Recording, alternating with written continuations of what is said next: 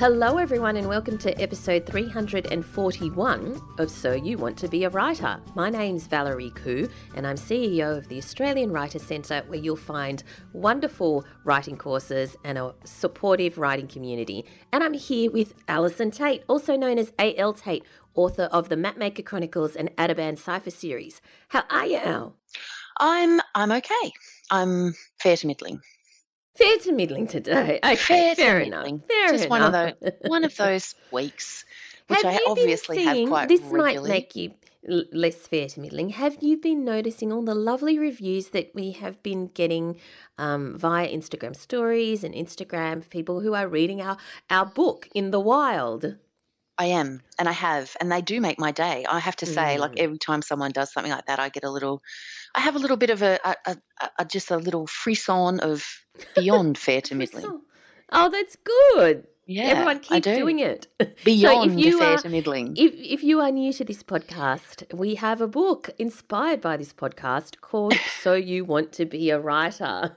Creatively titled So You Want to Be a Writer. Yes, and it has everything you need if you want to transition into the world of writing, even while you still have a day job. So it's very practical, step by step, and something you can use in the years to come as well. So if you want Al to be beyond fair to middling, which would be great. Which, let's face it, this is what we're all aiming for, isn't it? Let's push Al beyond fair to middling. We would love it if you could review our book on... Where can people review our book, Al? They can review our book on Goodreads. They can review our book on Amazon. They can review our book anywhere that they buy our book. They can share their review on Instagram or social media and tag us just to give me a little thrill for the day. Just obviously all reviews help to spread the word about the book, and we would be very, very grateful. All right, so let's move on to the world of writing and publishing. You had a link for us on a template for a newsletter. I do. So the bookdesigner.com is a really great website, obviously, by a book designer. Practical advice to help build better books is the tagline on the website, and it's by Joel Friedland, I think, is the guy that actually runs the website. I've had Joel Friedlander is the guy that runs the website. But there's a post up there, a guest post at the moment by a guy called Nate Hoffelder, I think is how you would pronounce that. And it's all about why you would need a template for your newsletter and what to put in it. And I just thought it was quite an interesting thing for me. Obviously, I have a template for my newsletter. I know you have a template for yours. Yes. And I just wanted to talk a little bit about the reason that you would do that, in the sense of why would you decide that your newsletter was going to have the same sort of sections every single month, and how do you decide what those sections are going to be?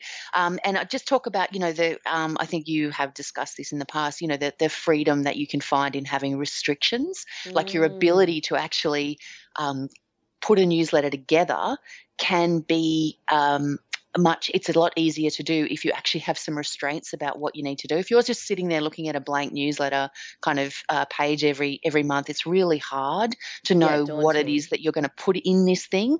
Whereas a template where you decide what your sections are going to be, and then, fill them out every single month, is going to make it so much easier for you. Would you agree with that? Like, in the sense that it can be a lot easier it's like creating the routine to do your writing.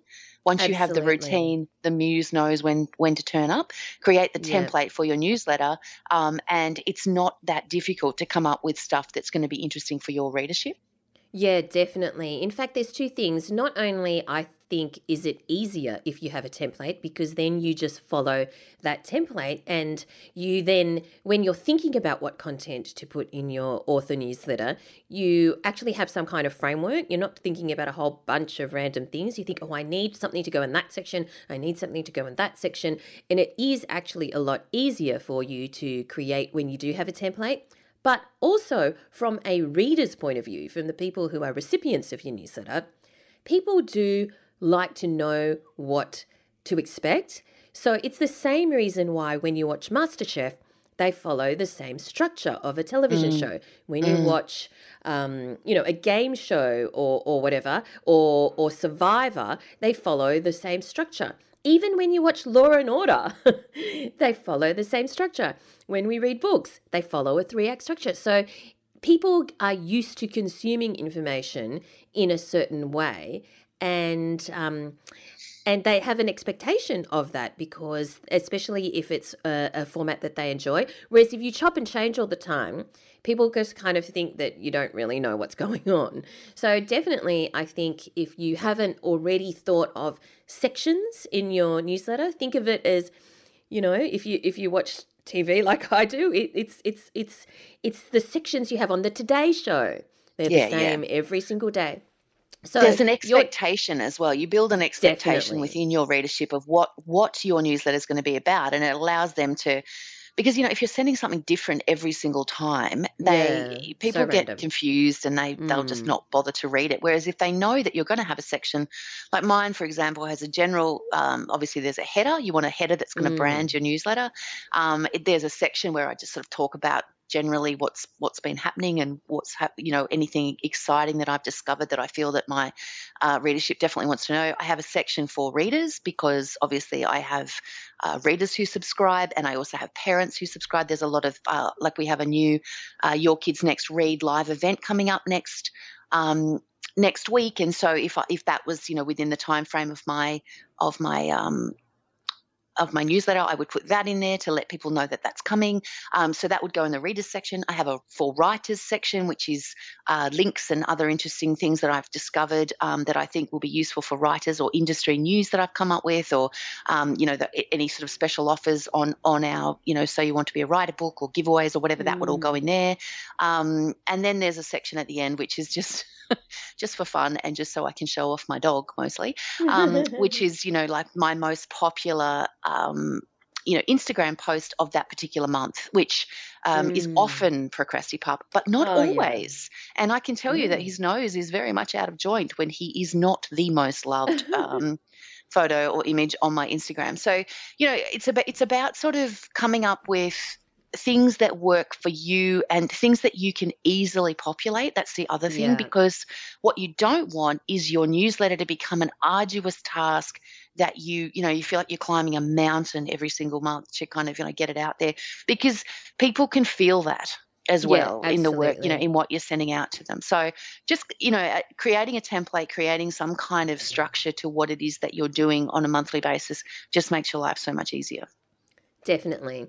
All right, so let's move on to our next link, which is something that you found for us by the writer Nigel Featherstone. Is that right? That's correct. So this is a post. I think it's based on an article that he wrote for for one of the publications. I can't remember. I saw it tweeted and sort of went to have a look at it. It's called Under the Counter, or A Flutter in the Dovecote, which I think is it is the name of the blog. And then the actual post itself is called Kindling. And the reason that I thought I shared this across our social media, because it's actually full of really sort of interesting and quite lyrical writing advice, and different things that he's collected sort of over the years, things he's found useful, and then he's put them together into this post of it's just essentially a list of actually quite useful writing advice. So, things like a good sentence is clear and precise. It can also have hidden depths. Now, these are the kinds of things that you've probably seen them, you've probably heard them, but having them in a all together in this one post, and there is going to be something in this post, I can guarantee there is going to be something in this post that resonates with you, because that's what every single person who's read the post has said. It might only be one thing, but you only need one thing. So, I think a good sentence is clear and precise. It can also have hidden depths, is something that resonated with me. The only way to write a story is to put a word down on a page, then another, until a sentence appears. And I think, again, it sounds really basic, but it's also something that sometimes on a particular day that's exactly what you need to read, because those are the Yes. days where every single word is hard, but you forget that every single word counts as well. And I think Yeah. that that's important. You know, he says today, everyone says, oh my God, there's so many stories out there. You know, there are 7.7, because it used to be there were 7 stories, you know, and every Right. story was based on one of these 7 story archetypes. He says Yes. today there are 7.7 billion stories and 7.7 billion ways of telling them, because of So course true. every Yes. story is personal to the person who is telling the story, and your voice, your experience, all the things that you bring to a story are going to make exactly the same story different to the person next to you. Also, I really like read more than you write, because it Mm. confounds me sometimes when I talk to people who say they want to write a novel and I ask them, oh, what kind of books do you enjoy reading? You know, because it kind of gives you an indication of where their head is at. And then they come back and say, oh, I haven't read in years. I'm like, oh my God, are you serious? Right. That's going to make it hard for you then, isn't it? Yes, yes. So definitely read more than you write. Oh, so true, so And true. And I another, like, well, I personally like some average writing can become good writing after it has been put aside to ferment, which I think is really right? true. I was writing, Yes.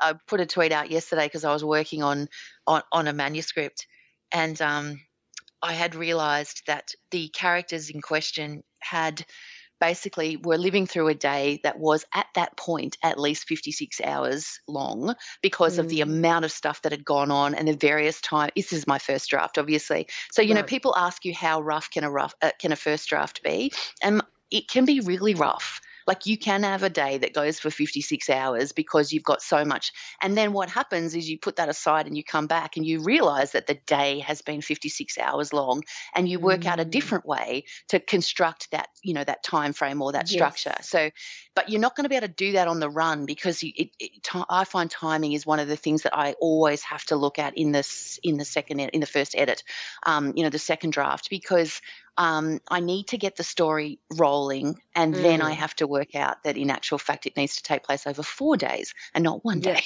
yep. Yep. Yep. So true. So true. So we will put the link in the show notes, of course, which you can find at soyouwanttobeawriter.com.au. Now, let's move on to our some news. This is very, very exciting. So Ooh. we have a course coming up that I just think is a cracker. I have gone through it all, and it is so useful and it's so interesting. So it's called Laugh Out Loud, Crafting Funny Stories for Kids. So we have Mm. this wonderful new course in the wings, perfect for writers looking to inject their children's books with humour. You'll find the confidence to write your own funny books, ones that kids, publishers and parents will gleefully gobble up, because if you can laugh, you can write humour. It just takes a bit of practice. So the course has been created by Tim Harris, who of course has been on this podcast, and he's an award-winning children's author with several Laugh Out Loud series for kids to his name, including Toffle Towers, Mr. Bambuckle's Remarkables, and Exploding Endings. So we chatted to him in episode 246. Now, it's Tim on video, and he is full of practical tips and techniques and advice and structure on how to be funny. So it's like, I don't think of myself as somebody who writes funny stuff, but going through this course, I'm like, I get it. Oh my goodness. Okay. Because he deconstructs it and shows Mm. you how you can kind of put your funny hat on and write funny books for kids. So register your interest in this uproarious course, and you'll be the first to know when it is released, and that will be soon. So make sure that you do register your interest, because we always reward people who register their interest early. So go to writerscentre.com.au/laugh to register your interest. writerscentre.com.au/laugh. Let's move on to our competition this week. We have 3 copies of Utopia Avenue by David Mitchell. Utopia Avenue might be the most curious British band you've never heard of. Emerging from London's psychedelic scene in 1967, the band created a unique sound with lyrics that captured their turbulent lives and times. They produced only 2 albums in 2 years, yet their musical legacy lives on. So this is the story of the band's journey from Soho clubs and drafty ballrooms to the promised land of America, just when the summer of love was receding into something much darker. So David Mitchell's 7 novels include Cloud Atlas, everyone's heard of that, and The Bone Clocks. He has been shortlisted twice for the Booker Prize, and he lives in Ireland. So we have 3 copies of Utopia Avenue to give away. Just go to writercentre.com.au/win. Entries close on the 3rd of August. So that's writercentre.com.au/win. Now, Al. Yes, Val. Are you ready of the word of the week? Am I ready of it or am I ready for it? Oh, did I just say oh? You did. Do you want to try? Would you like to rewind? Are you ready for the word of the week? Well, I'm really ready now. Like, I'm so ready. Okay, this is a cracker, I reckon. Okay. Autarky. Ooh. Autarky. It sounds like takeaway of some kind. I'm just going to go and get myself some autarky. Yeah. I'm assuming it's not that. It's not takeaway. Autarky. Autarky. Autarky. So this one was brought to my attention by podcast listener Marinda Young, who heard Senator Penny Wong say it. Right? And I've gone back to where Penny Wong said it. So according to the Macquarie Dictionary, autarky means the condition of self-sufficiency, especially economic, as applied to a state. So Penny Wong, Senator Penny Wong, was referenced in an article in The Guardian, and she said, wading into the debate on reducing Australia's reliance on overseas supply chains, Wong says while it's reasonable to safeguard critical sectors and industries, we cannot allow a descent into populism or worse, xenophobia, and we must resist calls for autarky. So resist calls to, kind of be a self-sufficient economy on our own without relying on the rest of the world. I just love the fact that she's used that word. I know. Go Penny. Can I also say, just before we move on, because I know that, the word of the week is a highlight for all of us, but just before we move on, I just want to give a big shout out to Marinda Young, who brought that to your attention, because Marinda does the most amazing stained glass work. I don't know if you've ever seen her Instagram and stuff like that. She has so you can see it at Tudor Rose Glassworks is her website, which is trglass.com.au. But she does the most beautiful custom design sord of stained glass stuff. It's amazing. I'm going to check that out. So creative. But anyway, I love stained glass. I know. So thanks, Marinda, for the word of the week, and also for doing such beautiful work. I love seeing it, in my social feeds. And I know you're going to get so excited by this, Al, sort of related to the word of the week. I have purchased, it's very, very expensive, by the way, the Longman's Pronunciation Dictionary. Get out. Oh, it's going to be so much fun reading it. So it's not even digital. You can't even hear it. You have to read the pronunciation. Yeah, because it's spelt out phonetically. Oh, okay. In British and American. Okay, can we get some video footage of you reading a few things out of the Longmans just so that we can see how it works? Because I think that could be highly entertaining. Well, I think you have to learn how to read it phonetically as well. I haven't got it yet. You've got to go and do a uni degree in how to read phonetically so that you can read your very expensive dictionary. I like it. All right. So it's good bedtime reading. I can't wait to share it with you and everyone. Oh, me either. Honestly, I'm on the edge of my seat. Is everyone on the edge of their seat? I can't wait to hear all about it. Yeah. When I knew it existed, someone told me about it. I was like, oh my God. I went and bought it straight away, even though, oh my God, it costs a fortune. All right, let's move on to our writer in residence this week. I had a great old chat with Catherine Firkin, her latest book is Sticks and Stones, which is a ripping crime novel. And Catherine has wanted to write a novel from forever, from when she was a little kid, and she has successfully done so. So let's have a chat to Catherine Firkin. Catherine, congratulations on your book. This is so exciting. For those readers who have not yet got a copy of Sticks and Stones, tell us what it's about. Well, Val, it's a police procedural that is set in Melbourne. It basically follows lead detective Emmett Corbin, who is head of missing persons. When we first meet him, he's a little bit bored and feeling a bit resentful because his unit is so under-resourced and understaffed. And he's stuck with these really banal cases, which he thinks local stations should be handling themselves. But then he comes across this case of a missing mum. He discovers that she left her 2 children at a childcare centre, and it all looks extremely suspicious. And we see him go from one extreme to the other, from being really bored and feeling quite lost to suddenly having his hands full and ending up chasing a serial killer through the streets of Melbourne. Now, what drew you to writing about crime?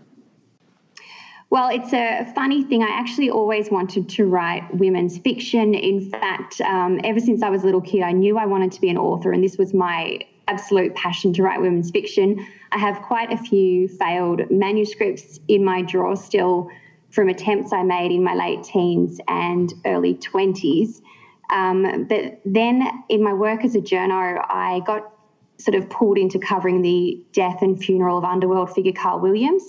Mm-hmm. And that really drew me in, that whole underworld that's going on, sort of often right in front of our eyes.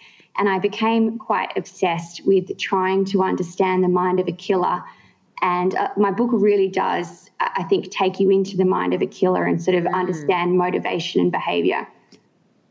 I think that's interesting that you say I really became obsessed with understanding, the mind of a killer. It's not like a normal thing people would want to understand.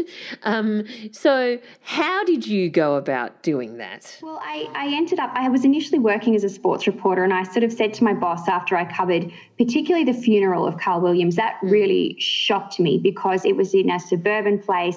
He was, by all accounts, this suburban guy who had this whole secret life going on around him. And I said to my boss, I really want to get more into crime and court reporting.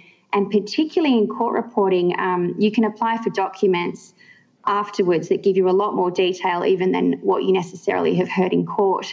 And I started to do that with quite a few cases and build up almost little case files of my own that I would read through and chat to police about and chat to lawyers about. And just try and understand, how did this person get to this point where they became a killer? Mm.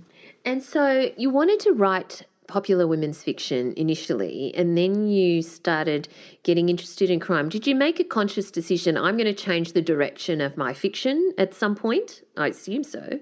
Well, actually, I'd actually sort of given up on writing a novel. It was something, as I said, I wanted to do since I was little. It's pretty much been my lifelong dream. But I really did have these terrible manuscripts, and I didn't need to show them to anyone else. I just knew they were rubbish. Like, they truly were rubbish. There's not me being humble. And I sort of came to the realization that, I'm just not meant to be a writer. It's I'm a journo, but I can't creatively write. And the idea for this particular book actually came to me as I was walking along a creek where a lot of the book is set. And it came in this really strong vision. I know that sounds ridiculous, but I saw the crime. I saw a body lying there. I even saw police coming and chatting. And I raced home and jotted all this down on my computer. And the funny thing is, the next day I completely forgot about it. And I let that scene just sit there for a few years. And it was only when I came back and I was cleaning out I came back and I cleaned out my old laptop and I started reading this thing I'd written. And I thought, wow, this actually is okay. I'm meant to be writing crime. So it all sort of happened quite strangely. So obviously that was a scene, and after that, what did you do to flesh it out into? Obviously, a novel is much longer than that. So, what were the steps that you took next in order to turn it from a scene into a fully fledged novel? Yeah, well, it's funny you say that. I was so naive when I got going, and I had this scene that was, I don't know, maybe 1,000 words, maybe 2,000 words, and I was so excited by it. And I really naively thought, great, I can just, turn this into a novel. I'll have it done by Christmas. It'll be on the bestseller list by, January. I was such an idiot about the whole thing, and I had no idea how long this was going to take me. I sort of just wrote a rough draft, and I did that by setting myself a goal of having 400 words a day, which I know is small, but it was something manageable that I could do. And I got to the end and I was so excited. I took myself out to a fancy restaurant and I printed out all the pages, and I hadn't told my husband, so I presented it to him and said, I've written a book and I'm going to send it to publishers. And then I had the horrible shock of rereading it and discovering that, again, I had written absolute rubbish. So, So can you give me an idea of the timeline? How you gave yourself 400 words a day. So just give me sort of a timeline of the entire gestation period from when you started so when you'd rediscovered the scene, so to speak, and then how long it took you for the first draft, and then how long it took for the subsequent drafts before you ended up sending it to a publisher and so on. The whole process. So when I had the idea, I let it sit for a couple of years. When I rediscovered the scene, I did my first draft in about a year, and then that was rubbish. And then I started rewriting it, and that would have taken at least another 3 years, I think. Wow, really? Yeah, absolutely. I mean, I did 7 full rewrites of this book before I gave it to my agent, because one thing I am good at is self-evaluation, and I could read it and go, okay, it's starting to turn into something that I want, but I knew it wasn't quite where it needed to be. And I am a perfectionist like a lot of writers, so I just kept redoing it and redoing it and redoing it. So the whole process has been, years in the making. Now, it's a police procedural, and with that there are so many things that you need to get right in order for it to be authentic, and so that people don't go, oh, that doesn't happen. But also you need to, as you say, understand the criminal mind or the murderer's mind. So what research did you do to make sure you got all the information you needed to make it real? So you are exactly right. It took a huge amount of research and insider knowledge to make this book happen.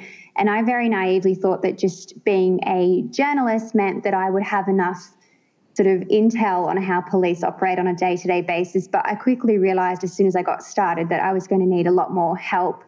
Luckily, I had met quite a few police and detectives on the job, and I reached out to quite a few and, organised coffees and dinners and things like that, and pretty much begged and pleaded to get sort of a bit of help. Quite a few were a bit reluctant, as you would understand, but I did manage to find a couple of really good contacts who were so wonderful. They emailed me back and forwards whenever I'd say, what about this? What would you do in this situation? How would you handle this? They were just fantastic. I was very lucky. Now, you said that you aimed for 400 words a day, which is, and it's a nice sort of compact amount because it's manageable. So tell us on a practical level how you achieved that. Did you set aside a particular time of day? Did you just fit around whatever? How did it work? Well, that was for my first draft. Yes. Yeah, I set the goal of 400 words a day. Being a journo, as I'm sure you would know, my days are not the same, and I often work weekends. I often work overnights. It depends what's happening with the news. So I can never really say I'm always going to write between 9 and 12 or something. That's also why I kept the amount so small, because I figured I could squeeze it in. Even if I got home really late after a long day, I can always bash out 400 words. But I have to say I stopped using a word count from my second draft onwards because it really didn't work for me, either as a motivator or for the quality of writing. I found that I would just get to the word count, but I didn't necessarily the quality wasn't necessarily there. So I've changed my methods quite considerably. Right. So did you know what was going to happen? Like, essentially, were you a plotter or a pantser? Oh, definitely a pantser. Really? Once I had the first scene, everyone's surprised, particularly when you've read my book, because there's a lot going on. There's lots of different narratives and everything has to kind of obviously join together. Yes. But I've tried sitting down and planning, and I actually just finished my second manuscript for my second novel, and I tried to plot that and I just couldn't, and I had to throw the plot out the window and again just go by gut. I'm a big believer in letting my characters tell me where they want to go and what they want to do, and I'm also a big believer in writing through things, and I just find when I just keep writing it works itself out. And so when you got to your second, third and up to the seventh draft before you even sent it to a publisher, how you say that you are good at self-evaluation, but what sort of framework did you apply, or how were you able to put on that self-analyzing kind of hat in order to look at it objectively? Well, I think I'm naturally very critical, not in a bad way. I'm naturally an optimist, but I'm naturally quite critical. I'm a very good editor at work. I can always edit other people's work. And I really just took it as this isn't my own writing. I'm reading this as an outsider. The moment I was bored, the moment I was a bit confused, any little inkling, and you do know in yourself when you're reading something and you start to go, ooh, and a lot of the times the natural instinct is just to kind of ignore it. But if you stop and think, no, that's not really good enough, and you cut it, also I am a ruthless editor. I love nothing more than cutting paragraphs out of my work. And I don't, I don't save things. I'm not a believer. I literally will just wipe a page and delete it, and I don't save it. God. I don't. I'm just having a stress attack just hearing that. Yeah, I love the idea of just, no, that's not good enough. Get rid of it, start again. Yeah, I know a lot of people don't, but I'm really ruthless, and I think that's why I was able to get it to a point without too much assistance. So a book of this nature does need, as we've already mentioned, considerable amount of research. Did you do all the research first and then start writing in a flow, or did you research as the need came up? No, I definitely researched as the need came up. I think you can fall into a trap if you sort of think you have to research everything beforehand, but you really just end up putting off doing the work. It's sort of almost like another procrastination trick. And also, again, because I was writing on gut and letting my characters tell me, quite often I didn't know quite where we were going with particular things, and I would get to points and then go, oh, I need to ask someone what would they do here, or look through some of my files from other cases or things like that. So I don't know, it works for me too. So when you say you let your characters kind of tell you and let your characters drive the story as opposed to plotting it out, how well do you know your characters at the outset, or are you actually forming them as you write the story?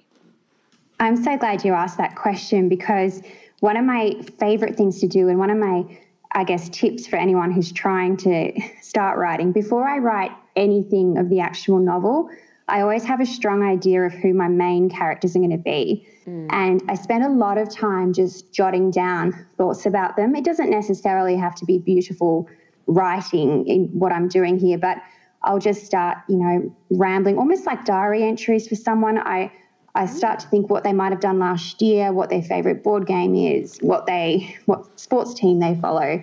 And I start to just create a little bit of a picture about them in my head. And only when I really feel like, okay, I know who these people are, then we get going. And I think that's why I kind of trust them. I know that sounds really silly, but I trust that they're going to lead me through the story.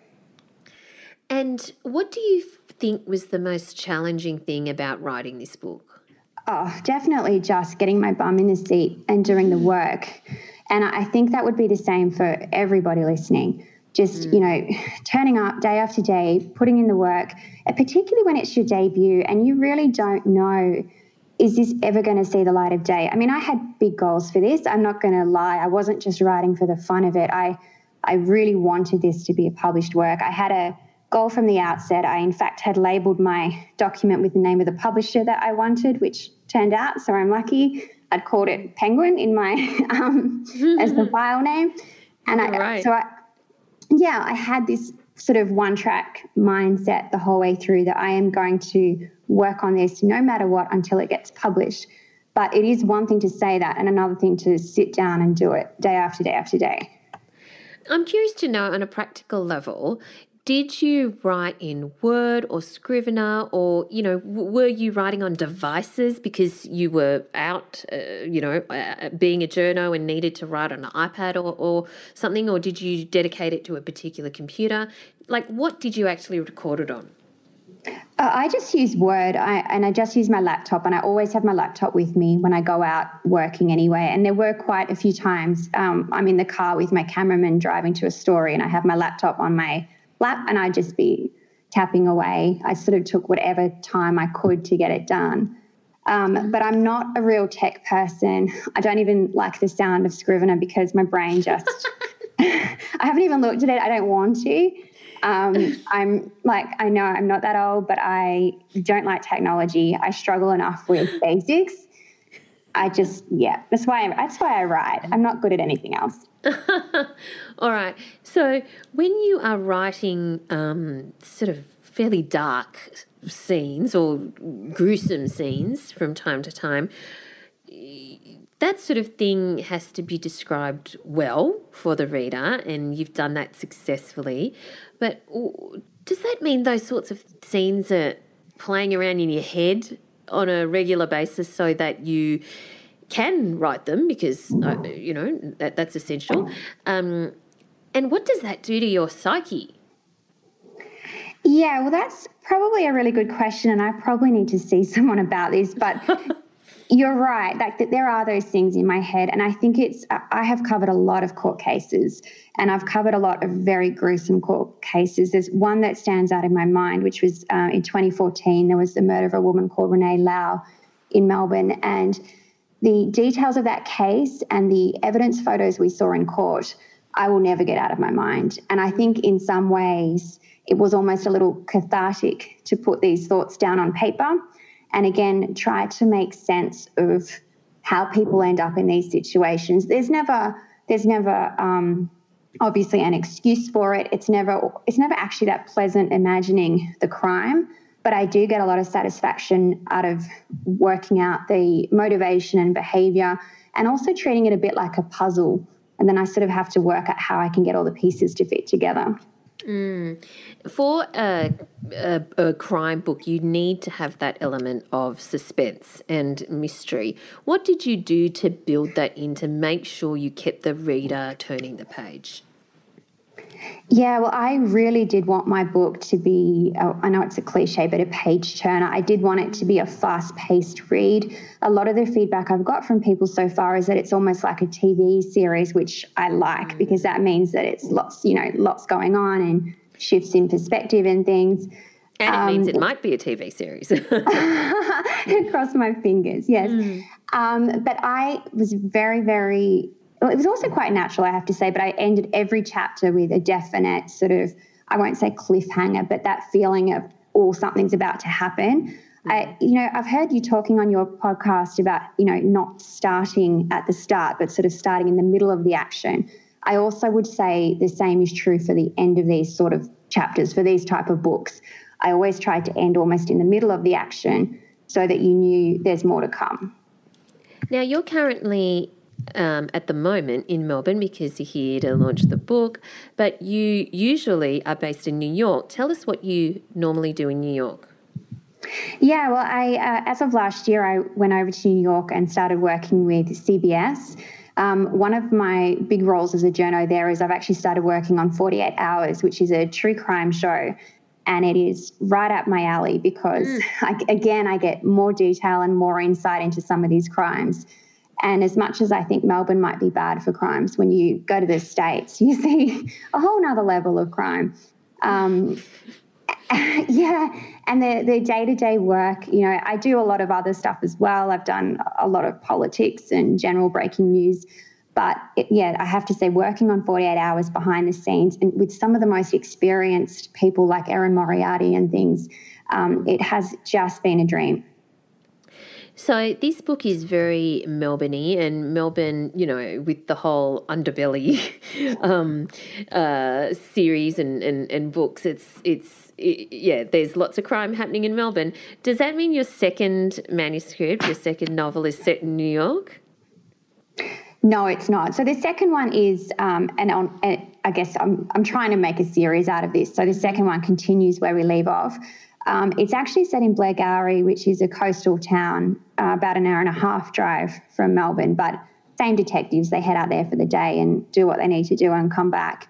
I keep getting a lot of pressure to try and consider writing for the States, but I will say one thing, I do love Australian fiction that is Australian, whether that's outback or whether that's, as mine is, quite urban. I think there is a lot of pressure to write internationally also because you might be considering international book deals, but I would love to see people buck that trend a little bit and try to keep things Australian also because then we're potentially giving Australian actors jobs in TV and all the rest of it. So I hope I will stay writing with things set in Australia. Unless they do things like with Big Little Lies, which was set on the northern beaches of Sydney, but the television show is set in Monterey, California. Yes, exactly. So have you finished the second manuscript? I have just finished it. I haven't sent it to Penguin yet. I'm sort of having a bit of a play with it still, but it is all done. It's pretty much good to go.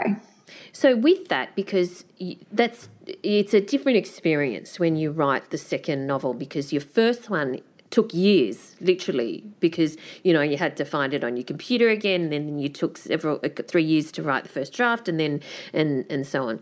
So I imagine that your second novel was a much shorter, much more compact time period. Can you just talk us through the timeline of when you got the idea for that and how long for your first draft? Yeah, well, I started writing this pretty much about 18 months ago.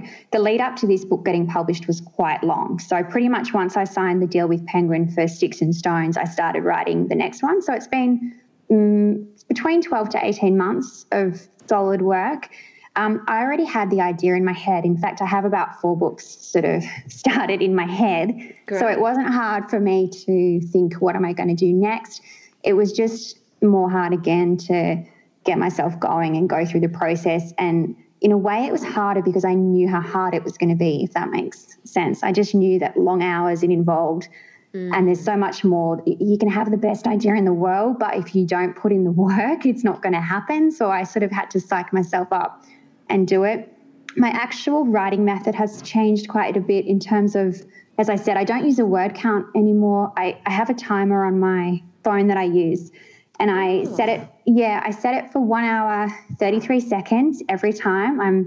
I'm clearly a bit type A, but I really like, that's what works best for me. I set the timer and I don't let myself move or think about anything else or distract myself for that hour. And I find that my quality of my writing is a lot better because I'm not worrying about what I'm actually getting out in terms of words, but I'm just focused on it for that time. So how many words do you think you achieve on average during that period? Oh, on average, I couldn't tell you. Sometimes I can walk away and have done 2,000 words and I'm really proud of myself.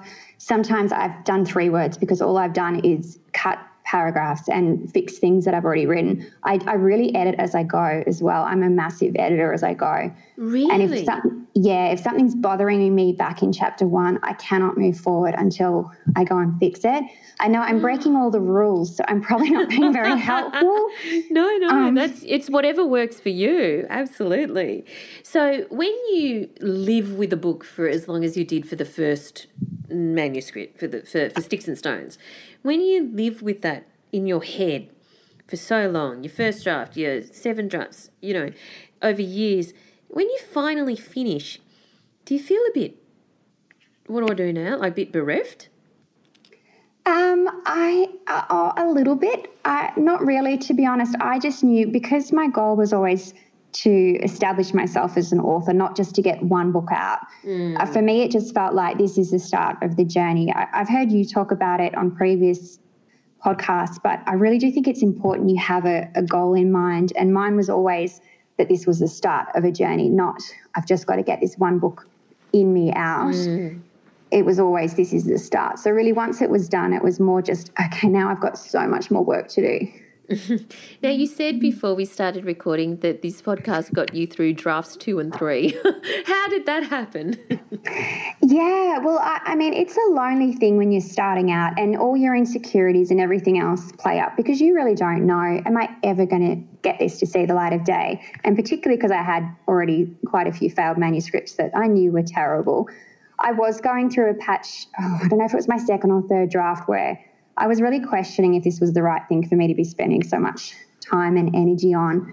And I discovered your podcast somewhere in there, and it was just a little bit of light. I used to take the dog and put the podcast on and go for a walk, and I loved hearing everyone's stories about the different ways that they found publication and they got through. And the thing that really struck me was that everyone seems to have a different path to getting there, which made me realise that maybe mine is not wrong. It's just taking a bit longer than what I had hoped.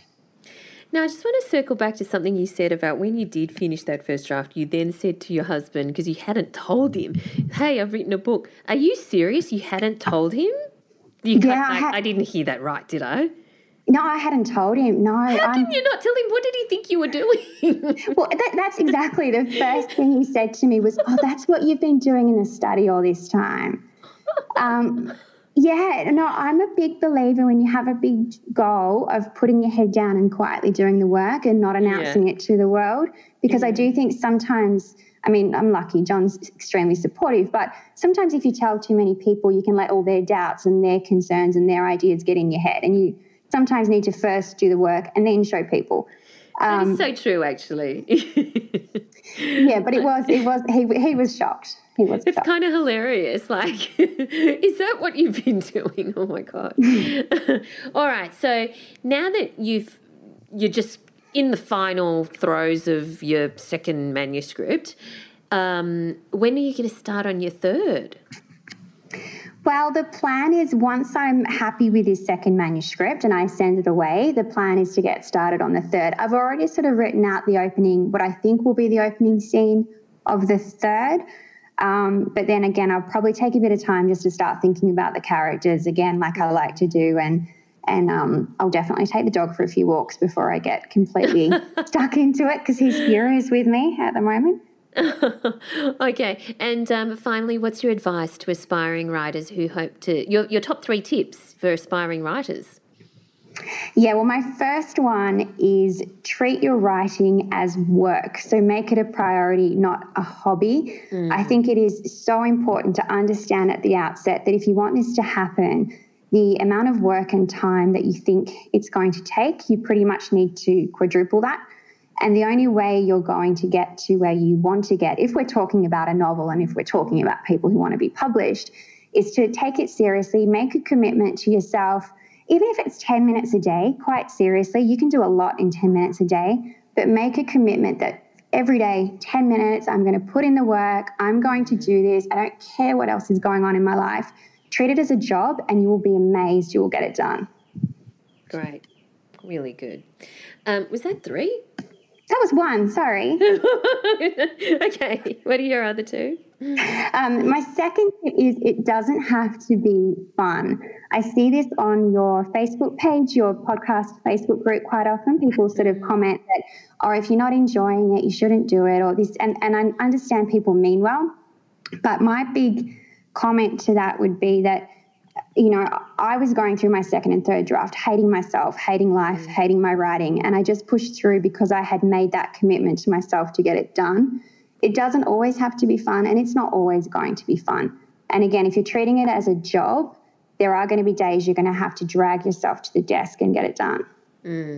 Okay. And your third one? The third one, I would say, I don't know if it's so much a tip, just general advice, is there's only one thing that is going to stop you from getting your book completed and getting it published, and that is procrastination. Yep. You really need to again, make that commitment and decide for whatever amount of time, make it tiny to start, that you are going to be there every single day. It's my biggest tip, is just day after day, get the work done. And I promise, if you're listening to this podcast, you will absolutely get to where you want to get, because there is no skill that can't be learnt from a course. There's, no amount of talent or ability that you can't actually practice or learn yourself. It's purely, are you actually going to get the words on the page? Well, congratulations on pushing through. Congratulations on beating procrastination, and congratulations on your new book, Sticks and Stones, everyone, by Catherine Firkin. Thank you so much for your time today. Thanks, Valerie. This podcast is brought to you by the Australian Writers Centre and our course, Novel Writing Essentials. Whether you've already started your opening chapters or just have a story idea, this 8-week online course will help you shape the beginning of your novel through weekly lessons and workshopping in a supportive environment with your very own tutor. Here's what Ingrid Alexandra says. What prompted me to take the course was that ultimately, my ultimate goal was to be published, and I knew from feedback that I could write, that I was on the right track, but I couldn't seem to get past a certain point with publishers. So I decided to take a course, and the Australian Writers Centre has some very reputable courses, and some authors have definitely come out the other side with publishing deals, and so that was obviously very encouraging. Definitely one of the most useful things I got out of the course was meeting other authors and being able to brainstorm, being able to network, and because writing can be quite an isolating career, so finding other like-minded people was pretty amazing. I learned to reflect on my work critically. It's had a positive impact because it's changed the way that I approach writing, and I definitely wouldn't be as far along as I am in my publishing career. Ultimately, I think writing is a craft. It can be taught. Some people might be lucky enough to be born with a natural gift, but like anything, like any ability, you need to hone it and to work on it to perfect it. And I'm now pleased to say I'm a published author. I highly recommend taking a course at the Australian Writers Centre, no matter what stage of your career you're at, whether you just want to get that book finished that's been sitting there for ages, that you've been working on for years, or whether your ultimate goal is to get published. Very helpful to me, as you can see by the outcome. To get your manuscript off to the best possible start, go to writerscentre.com.au/novel essentials. All right, there you go, Catherine Firkin. Always great to hear from lots of different authors at different stages. So really appreciate Catherine taking the time to do that. So Al, what are you doing in the coming week? Well, what am I doing? I'm writing, Yes. the problematic thing that we were talking about before with the 56-hour day. I'm doing that. I am working on publicity stuff for the Firestar, which is, Yes, and looming, people coming. can pre-order the Firestar, Yes, can't they? it's available for pre-order. Please pre-order. I would love it. How does one pre-order? Well, you go to your favourite online site, and I can also put a link in the show notes to the official book site, which gives links to many various different sites. And you can click the pre-order button, and the copies will be sent to you as soon as they are available to that particular online bookseller. And of course, the publication date is the 1st of September. So why do I care about pre-orders, Val? Let's talk about that for a moment as authors, because I think it's important. So pre-orders help me as an author a great deal, because what they do is they show booksellers and my publisher that there is, demand for the book before the book even comes out. So it allows the publisher to then also look at, the print runs and things like that they do for the book. And then it also, in that first week of publication when the book comes out, it allows, those sales are counted in that first week of publication. They're not counted now. They're all counted on the first day of publication. And it just means that, the book looks really, really good as far as first day sales, and, might even like pop me up onto a bestseller list or something. So, it's one of those things. It's a valuable thing in the lead up to the book to have the pre-orders available, to have them out there. It's one of the reasons that pre-orders are there. And, obviously, as my dear friends and audience members, it would be really great if I've helped you along the way somewhere with all the things that we talk about. If maybe you'd be willing to do that, that would be brilliant. Awesome. So do pre-order. Okay, so this brings us to the end of this week's episode. Where do we find you online, Al? You'll find me at AllisonTait.com, ALLISONTAIT.com. You'll find me on Facebook and Facebook and Instagram. If you would also like to see Procrastipup's lovely photos and help him get to be the most popular post each month, you'll find me on Facebook and Instagram at Allison Tait Writer, and you'll find me on Twitter at Al Tait. And you, Val, where do we find you? You'll find me at Valerie Khoo, that's Khoo, on Twitter and Instagram, and over at valeriekhoo.com. Of course, you'll find all of the show notes at soyouwanttobeawriter.com.au. Thanks for listening, everyone, and we look forward to chatting to you again next time. Bye. Thanks for listening to So You Want to Be a Writer. You'll find the show notes at writerscentre.com.au/podcast, or sign up for our awesome and often hilarious weekly newsletter at writerscentre.com.au/news, where you'll find writing resources, giveaways, competitions, and much more.